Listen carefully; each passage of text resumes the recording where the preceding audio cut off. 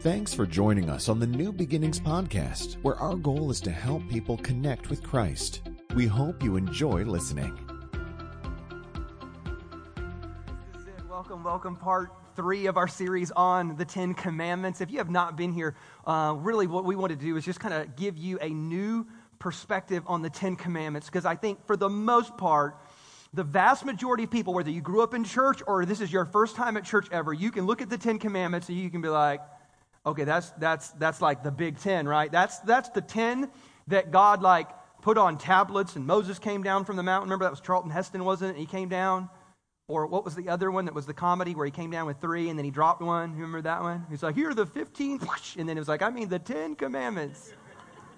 And so like these are God's big holy 10, and this is the 10 that determines whether you get in or not. You know, this 10 was so important, he chiseled it in stone, gave it to Moses, and said everything's built around these 10, and if you're really, really good, you keep these 10. If you're really, really bad, it's you're breaking these 10. And this becomes the gauge by which we determine whether you're a good person, and whether you get into heaven, and whether all these things, and then most of us would be like, yeah, that's a big deal, the 10 commandments, and that's, you know, if we determine whether we're a good person or not is based on the 10 commandments. But if I were to say, hey, well, can you name them all? You'd be like, no, but I'm keeping them, bless God. That's important. But we don't even know what they are. And so because of that, it introduces a religious idea, not a true idea, just a religious idea that actually I think does more harm than it does good, and it pushes you further away from God rather than bringing you closer. And we have got the wrong idea about the 10 commandments because everything I just said is wrong. It had nothing to do with that. Heaven's never mentioned in the book of Exodus where the 10 commandments is found. And it was not, we put it like this, it wasn't a set of laws to see if you could get in. God gave us the law because we were already in. Like God delivered these bunch of slaves that had done nothing, accomplished nothing, weren't necessarily good because they didn't even know what bad was. God just rescued them, saved them, and delivered them. And only in light of that did God decide to say, hey, look, now that you're free, I want you to stay free and prosper. So I'm going to give you these 10 rules or commands or even principles that will set you up for success. And that's really where the genesis of the 10 commandments comes from. It's not from you giving like this barometer to see if you're good or bad or get in or don't get in. It was God trying to keep free people free because he had already loved and deliver them. And so in week 2, we talked about this idea that you can definitely do this today, whether you have a parent or a boss or whatever. You can tell a lot about a person by the type of rules they give. Like the rules they give are just, they're like, yeah, okay, I get you now. Like this is what you care about. This is what matters to you most. And you can have a boss that's so detail-oriented that he cares how you filled out the report to the T. And if you didn't do that, he's mad that you didn't fill out your TPS reports just right. Or you have a boss that's like totally carefree, but bless God, if you didn't hang out, if you didn't talk, if you didn't connect with people relationally and you made everybody mad, you could fill out TPS reports all day long. You can figure out what he cares about most. And here's what we learned about the first 2 commands. What we learned about is that in essence, God cared more about recognition than he did obedience. And what he was saying in this first opening command when he said, I want to be your one and only God. You can have no other gods in addition to me. That was the first one. And also, don't make any idol or image or shrink me into a statue or a place or a time or a building or any of that. You don't shrink me down and make me into an idol. And what he was in essence saying is this, is I want to be your one and only God. I want to be the centerpiece of your life. I want you to recognize me. Before I've given you a do and a don't, just know I want to be first and recognize this first above all. Now, in light of that, we start to move forward, and now the rules become a little bit more detailed, but even this next one seems kind of odd. Does anybody know what the 3rd command is? Or you just remember from the video? Nothing? Okay, good. So, it's a good thing you're here today then. So the very first command is to have no other gods in addition to me, and the second one was, don't shrink me down into an image or an idol or a place or a time. Don't you shrink me down. I'm too big for that. Don't lock me away. You can't put me in a drawer and forget about me. You can't put me into a trinket and take me some places and leave me home other nights. You know, you can't roll like that. I go everywhere. You cannot limit me. Now, the 3rd command is this. The 3rd command, Exodus chapter 20, verse number 7 says this. And let's go King James for a second. Because King James would say it like, thou shalt not take the Lord thy God's name in Yeah, y'all remember that. You didn't even know it was the third command, but it was in your heart. You knew. So now the NIV says it a little bit different. It says that you shall not misuse the name of the Lord your God, which the application of this is very clear, and we all know this from our childhood. That if you were to ever, if you're taking a hammer, and then all of a sudden you hit your thumb, and you call on Jesus in a non-prayerful way, that was taking the Lord's name in vain, right? Or homeboy cuts you off in traffic and you decide to damn him by the Lord's name just so that he lives a cursed life from that day forward. Or she. This is equal opportunity in which we damn people to places. Or you know what the worst is? Have you ever done this? You ever get up in the middle of the night and then you hit your toe on like the corner of the bed or the corner of the coffee table? Oh, Lord Jesus.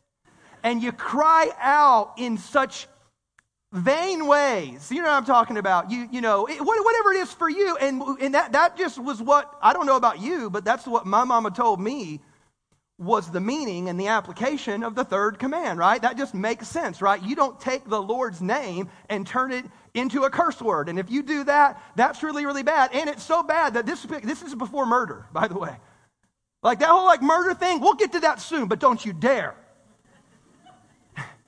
Your kid comes home with an F, don't you dare, use my name to curse that child because he's not that smart. Okay, don't you do that. And that's what we thought the command was. And just so you know, this is a command that I think other people have misinterpreted too, because even the Jews do this. If you ever read, even modern Jewish rabbis today, many of them, when you read their writings, and when it comes to the part where they talk about God, you'll see G-D. They won't even write it. They're like, no, it's too holy.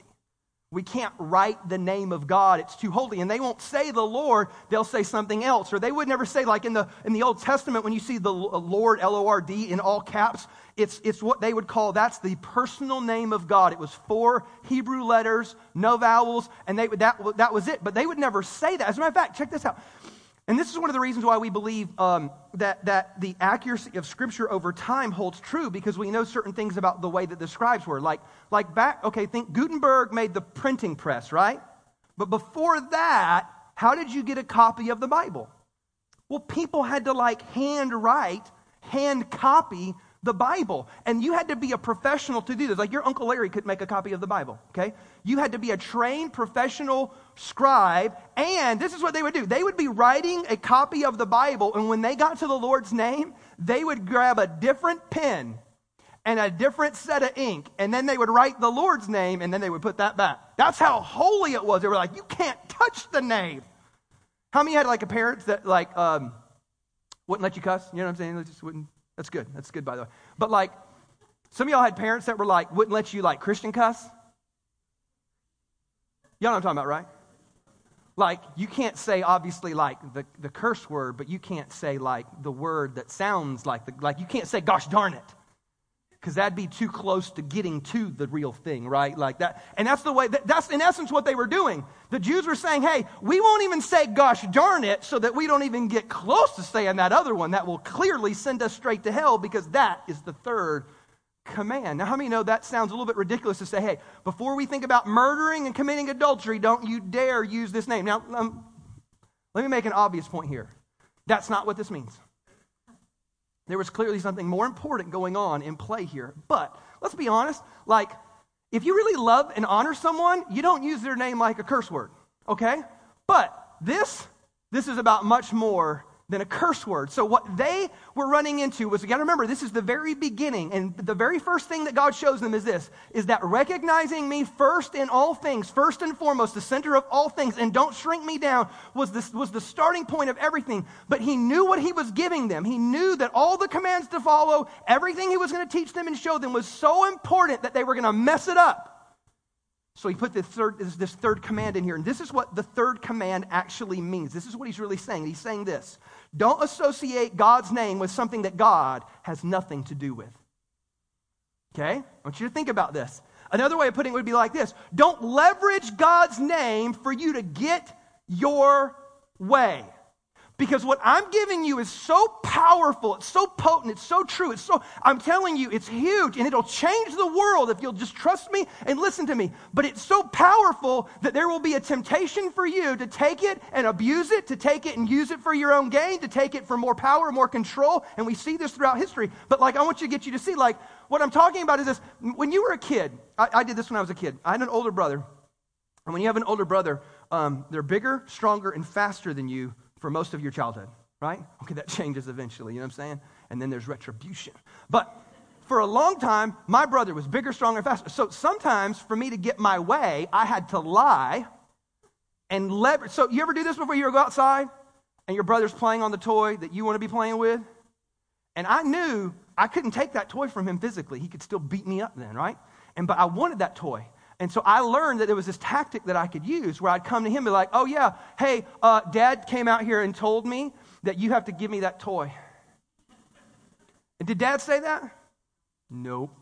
Sometimes you'd use a different way. Hey, Dad really, really needs to see you right now. And then he would have to leave said toy, and then I would get the toy. Now I might get beat up later, but it was worth it for some toy action. And so this is in the essence what God is saying here. It's like, don't you run out into this world and take my name and throw it on something that this is what we call identity theft. We have laws for this right now, right? Because we live in a whole new world, technology world. Because how many of you ever you think about your identity getting stolen and then somebody using your name and your credit card for their advantage and their gain or their prosperity? This is the same idea that's going on here. And just so you know, this is exactly what happens to the Jewish people. This is what's going on in the time of Jesus. So think about this. There are certain things in the Gospels that don't make sense to us because we really don't understand their culture and their time and some of the little things and little idioms and little things that they have. Here's one of them. There's this one time where Jesus goes in to the temple courts, and the Bible says that he made a whip, which sounds crazy because we normally think about Jesus with long flowing beautiful hair, very conditioned, a nice robe, some Birkenstocks, he's got a child on his lap, he's feeding people, he really loves people, right? That's normally what we see. But in this case, the Bible says he went and made a whip. Now I want you to think about that. This is premeditated, okay? Anyway, he goes and makes a whip, and then he goes into this temple area and starts cracking the whip, and then he takes tables and flips them over, and then he's yelling at people, telling them to get out, and we're like, Jesus has anger issues. If you did this at the mall today, you'd be arrested by a mall cop and put in a little room somewhere. So this is, Jesus went berserker on the whole situation, and then you got to ask yourself, okay, why? What would make Jesus, who loves everyone, go into the temple courts and do this? And again, this is what's really going on here. Let's read the scripture, and I'll show you what it says, and we can make some more sense of it. Luke 19 says this. It says, when Jesus entered the temple courts, he began to drive out those who were selling. And then he kind of cries out, it is written, he says to them, my house will be a house of prayer, but you have made it a den of robbers. So Jesus, in one of his angriest moments, basically it's righteous anger, it's righteous indignation, because what you don't know is that what's going on here, and ultimately if you don't know this is why they killed Jesus. If you ever wonder, what was the real deal behind why they killed Jesus? Wasn't he just a nice guy? He was, but he was messing with their corrupt religious system, because what they had done, these Pharisees, what they had done is they had taken the temple and figured out how to monopolize it in the name of God. So, for example, there were these different layers of the temple, and on the outer court, the furthest court outside was called the court of the Gentiles. And what they had done was, instead of having the Gentiles have their own place for a place of prayer, they had come in with either selling lambs and doves, or they had these money exchanging tables, because this is what they had figured out. The temple had figured out how to monopolize all of the sacrificial animals. So they had a monopoly on it. They controlled all the animals. So when a religious leader comes up and says, hey, if you don't sacrifice a little animal, you can't be made right with God. What do you got to do? You better go get yourself an animal. But who's got all the animals? They do. So they start jacking up all the prices on the lambs so that you got to pay. This is like being at the ball game when they got you. That hot dog is not worth $10, but you don't got options. It's the same principle, except it's deeper. It's not like how hungry you are that day. It's, am I right with God or not? That's how big of a deal. They were leveraging how they were in relationship with God. They were leveraging where they were right with God, and they were saying, hey, you got to buy this lamb. So they would jack the lamb's price all the way up. Then the other thing they would do is they figured out another way to make money. And so what they did was they said, not only do you have to buy this lamb that we just jacked the price way out of proportion, what we want you to do too is you have to buy it with temple money. So when you come from all around and you got regular money, what you have to do is go to the exchange tables, and then you have to exchange your money for temple money so that you can buy the overpriced lamb. But see, what they were doing was they were manipulating the exchange rate, so then you had to give a whole lot of money just to get back a little bit of money so that you could buy said jacked up price on the lamb. Are you tracking with me? And they were doing this all in the only place that the Gentiles had to come and pray and worship God. How do you think that made God feel? God was angry on that, Jay, and Jesus expressed that anger by driving them out. And that's why he said, you've made it a den of robbers. He was challenging their corruption. And this is where they had power and money, and they had all the reason in the world, because what they had done is they had taken God's name and attached it to what they were trying to do for their own selfish and evil purposes. So watch, there's another one where this happens again. This one's not in the temple. This is just personal mess. Look at this. So there's this weird thing in the Bible where they use a term that we don't really know. It's called Corban. Everybody say Corban. It was something they made up, but this is how it works. Watch this. Mark 7. So the Bible says that Jesus continued to speak to him. He said, you have a fine way of setting aside the commands of God in order to observe your own traditions, like whatever you made up. Because Moses has said, honor your father and mother, and anyone who curses their father or mother is to be put to death. But you say, you got your own deal, your own system, your own way, but you say that if anyone declares that what might have been used to help their mom or dad is now Corban, and that is devoted to God, then you no longer let them do anything for their father or mother. Thus you nullify the word of God by your tradition that you have handed down, and you do many things like this. This is what happened. So like, imagine you're a young man and you make money and you've got a job and you've got income, and mom and dad have gotten older in age. Now in their society and culture, you were to take care of mom and dad. That was just a natural way of doing things. And so what happened was, though, is the Pharisees figured out a way to where they could get more money. And so what they said, they came up with this new thing called Corban, and they said, hey, look, here's the deal. All that money you got, you can pre-dedicate that to God. And so you can keep on using it and doing whatever you want to it, but when you die, it'll just go to God. And so that way, when your mom and dad say, hey, can you help us out? Hey, can you take care of us? You can step back and say, no, Mom, I'm sorry. Dad, I'm sorry I can't take care of you. My money has been dedicated to the Lord. You see how corrupt this is? This was the Pharisees angling, and literally mom and dad are going hungry in their old age because the Pharisees had put God's name on something that God had never put his name on. Wasn't that the fifth command, by the way? If you didn't know this is the fifth command. Honor your father and mother. And this is what Jesus is challenging. Jesus is challenging this idea that don't you dare, what you've been given is so crucial, it's so important, don't you dare begin to abuse it for your own selfish gain. And we see this, beyond the day of Jesus. We see, remember the Middle Ages? We talk about the Crusades, where basically these English armies went to go and free Jerusalem, and they had a battle cry, and their battle cry was this: God wills. That was like their battle cry. That was the propaganda they had put out there that, hey, God has chosen us to go free Jerusalem from the Muslims, and we're going to go and we're going to kill and slaughter and overtake. And that was the Crusades that we talk about. It's this kind of black eye in Christian history where you know what they did? They took command number 3 and they threw it out the window. Because what they did was they put God's name on something that God had never put his name on. I'll prove it to you. Watch this. Was Jerusalem free when Jesus was living in Jerusalem?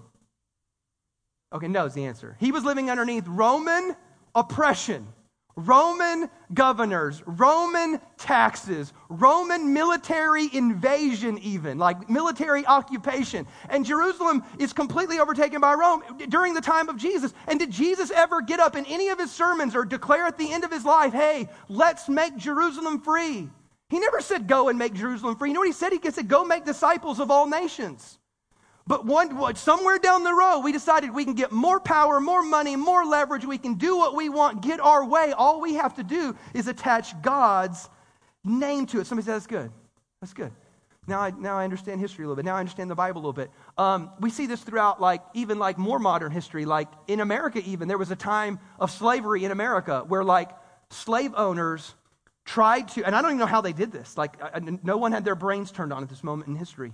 But they tried to use the scripture to justify slavery. And you're like, how are you going to do that? I'm missing the boat here.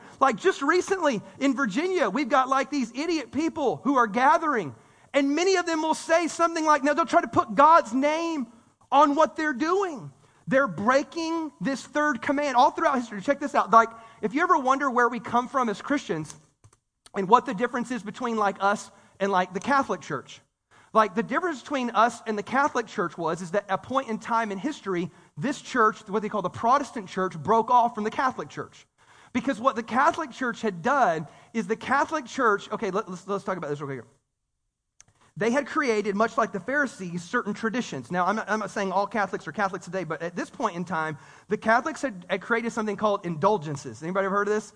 Indulgences. This is what indulgences were. So Martin Luther is the leader of this Reformation. He's the leader of the Protestant movement because what he did was he read the Bible, because most people couldn't read the Bible. It wasn't written in their language. But Martin Luther read the Bible, and he's like, man, y'all are jacking this thing up. Because they had broken the third command. What they had done is that they had created a system because nobody could read the Bible. And so whatever I get up and say, you just got to believe me and hope that I'm a good guy, right? Because you don't know the difference. You can't read the Bible for yourself. And so they got up and said, hey, here's a way that you can atone for your sins. Just write a bigger check. If you'll give more money, if you'll do more work for the church, we'll give you indulgences, which basically is your forgiveness from your sins. How many know that's powerful?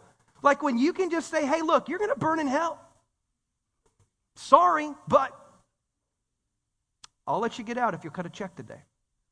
That's powerful stuff to people who all of a sudden God and religion and all the fear and the threat and all this stuff is hanging over them. And so now here's probably what you're saying, because this is what I thought about too. You're probably saying, okay, Todd, I'm not the leader of the Catholic Church. This doesn't apply to me. I'm not a Pharisee. None of this. But you know what I think? I think we can kind of shift this and move this into our own personal agenda.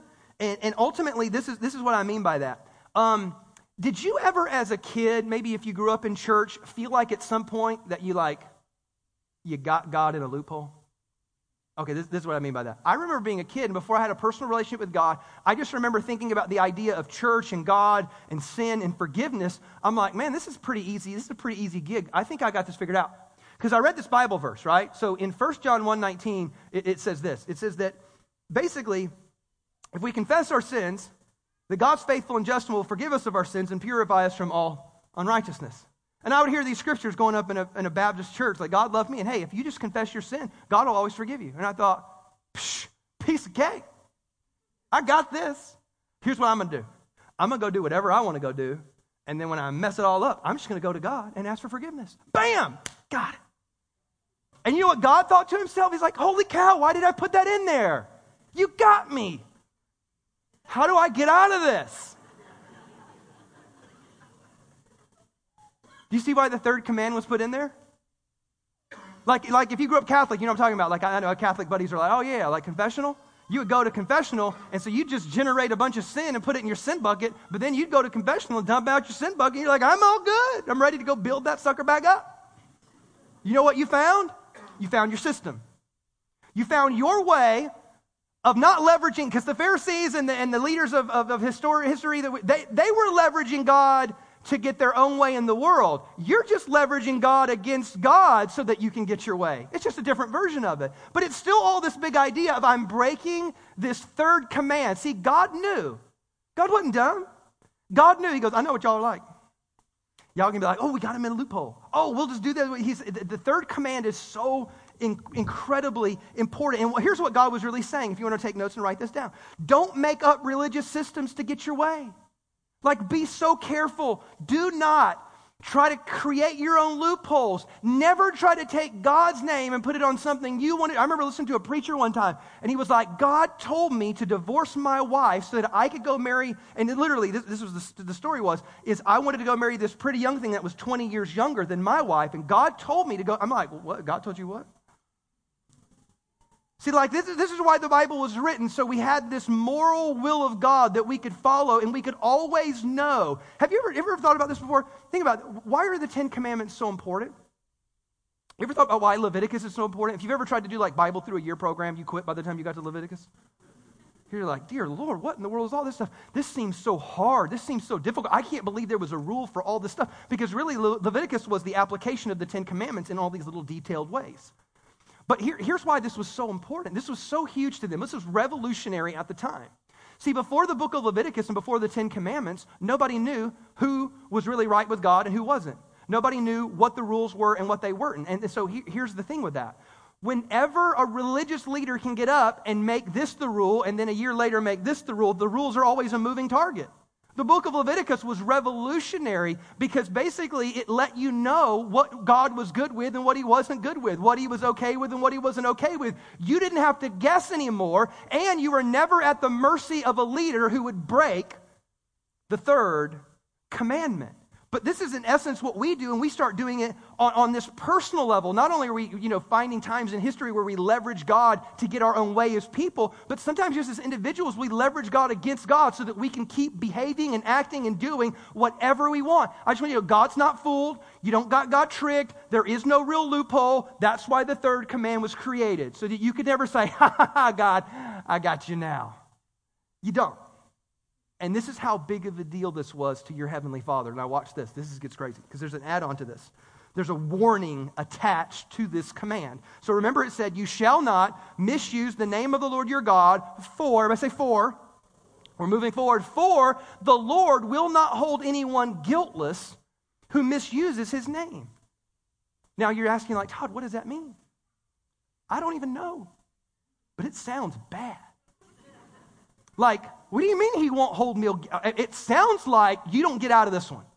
It sounds like, look, I'm going to forgive a whole bunch of stuff, and it's not this is completely unforgivable, but like, I just want you to know you're going to reap it on this one. This is so big. This is so important. I don't want you to miss this. I never want you to leverage my name so you can get your way. And this is so important. Like, I need you to know, like, there's consequences that come along with this. And the reason why, because you could easily say, but I thought God was loving and kind and all this stuff. He is. That's why it's in here. Think about this. God thought it was so important because he knew if people broke this command that they would lie, they would hurt other people, they would manipulate other people, they would abuse other people, that everything would be lost if people started breaking this command. See, here's what you need to know. Like from the very beginning, the Jewish people were chosen not because they were any more special in and of themselves, but God chose a people group because he had to start somewhere. And he said from the very beginning these radical ideas like this, like Abraham, through you all the nations of the earth will be blessed. So I can't get a group of people who know me and know the right way and then leverage it against the whole world. We'll miss the point. See, I'm trying to reach the whole... Remember Isaiah would talk about Israel being a light unto the Gentiles? Jesus kept going with this theme. He goes, no. I want you to go make disciples of all nations. This is not a Jewish thing or a national thing. This is a global thing. This is a kingdom thing. And you can't ever restrict this because people are going to get hurt and abused and taken advantage of, or you're just going to miss an opportunity. Because what I chose Israel to do was I chose them to be the light to the world, and that through them all the earth would be blessed. They will miss this. And they did. Clearly, Christianity. Remember when John said, when he described heaven, he goes, heaven will be full of every race, every tribe, every tongue, every nation. This thing needs to go everywhere. There was this global agenda, not a national agenda, a global agenda to take Jesus to the whole world. And he goes, and if you start leveraging my name to get more power, to get more money for you to get what you want, this whole thing is lost. That's why the third command is so absolutely important. So, in light of that, here's what I want to get you to see. If you're taking notes. If you get into the habit of dodging the law of God in the name of God, you will miss God. So of all the things that might be the most crucial or most important or the most consequential, it's this one. See, the Pharisees proved this, don't they? Remember those first verses where Jesus was like, hey, look, you've missed it. Hey, you've disobeyed the commands of God so that you can keep your own systems. And your systems just get you more power, more control, more money. You've missed it. Now, the Pharisees, this is what you need to know about the Pharisees. The Pharisees were put in charge and were the ones that were taught and trained to recognize Messiah when he came. And when Jesus showed up, they missed it. They had no idea, and they absolutely missed it. And here's my point. Here's my warning to you. Not only is there some level of consequence when you leverage the name of God for your own purposes, this is what God, the third commandment was really about, but he's also saying this, be careful, because when you do this, you're going to miss me altogether. Or we can put it this way, you can believe in God your whole life and never actually have a relationship with God. Come on, church people, wake up real quick here. I'm talking about people that grew up in church. You need to be careful here. You can grow up in church your whole life. You can believe in God your whole life and still miss it. The Pharisees proved that. And they proved it because their heart had grown hard. They had missed the point. They had missed God. They'd missed it all because they had forgot about the third command. And think about this. This is what I wanted to get you to see. It all began with a relationship. Remember that? Remember the whole beginning of it? Where he said, I am the Lord your God. I already brought you out of Egypt. I already delivered you out of slavery. This is personal. I want to be your God. It all began with a relationship. Don't dare let it move into some type of system. And this was the point of the third command. This whole idea of never, listen, it's relational, it's personal. I want to be first in your life and never, ever, ever let it move into a system. This is where you see there's some radical statements where Jesus has a parable or a teaching or whatever, and he uses this phrase, I'm sorry, I never knew you. He never says you weren't a good person. He's like, I never knew you. No, you got into a system.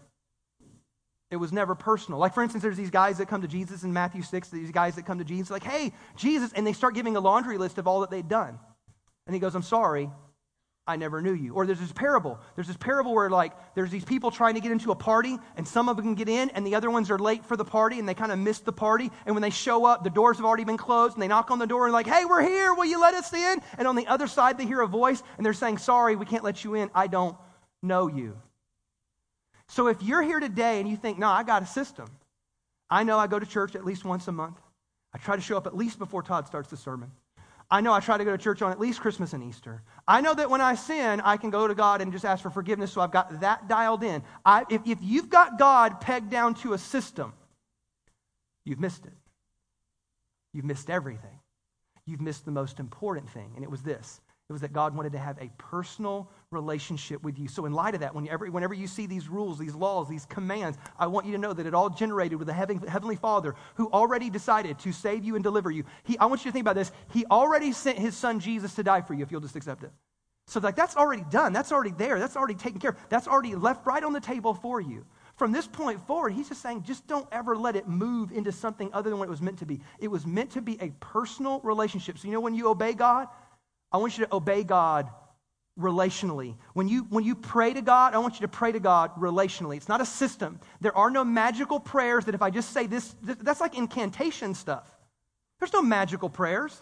Even the Lord's Prayer. You know what he said right before he taught you how to pray with the Lord's Prayer? He said, don't make vain repetitions, meaning don't just say the same thing over and over and over again. This is not a magic trick.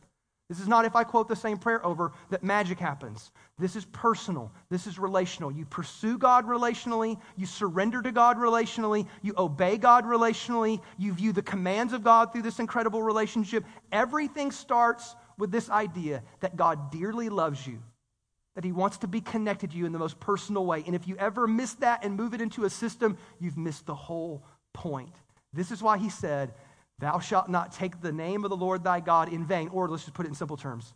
Don't misuse the name of God. There's too much at stake here because I want to use you to change the whole world. And I can't do that if you turn everything into a system. And I want to have a personal relationship with you. And I can't do that if you turn everything into a system. This needs to stay relational. Let's pray this morning.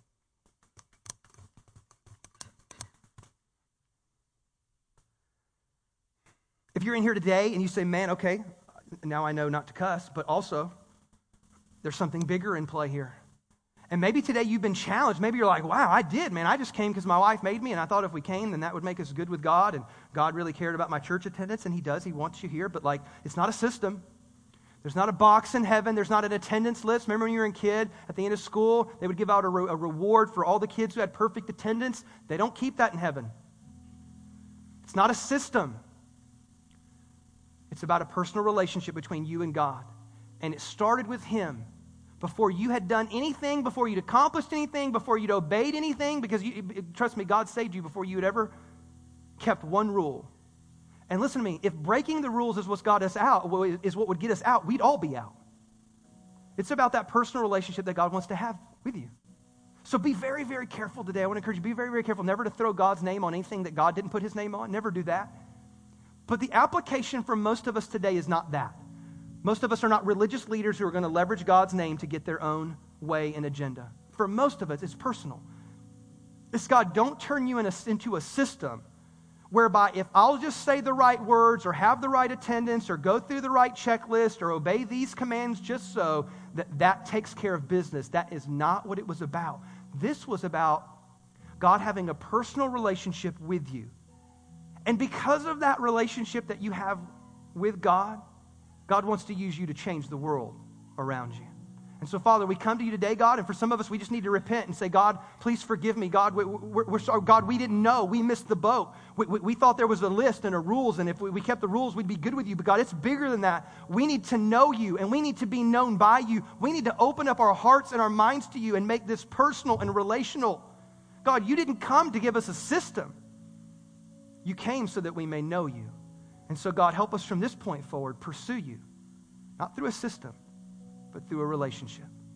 Father, we pray that you would help us with that on this journey, Lord. We pray in Jesus' mighty name. And we all said, amen, amen. Can you give the Lord a big hand clap this morning?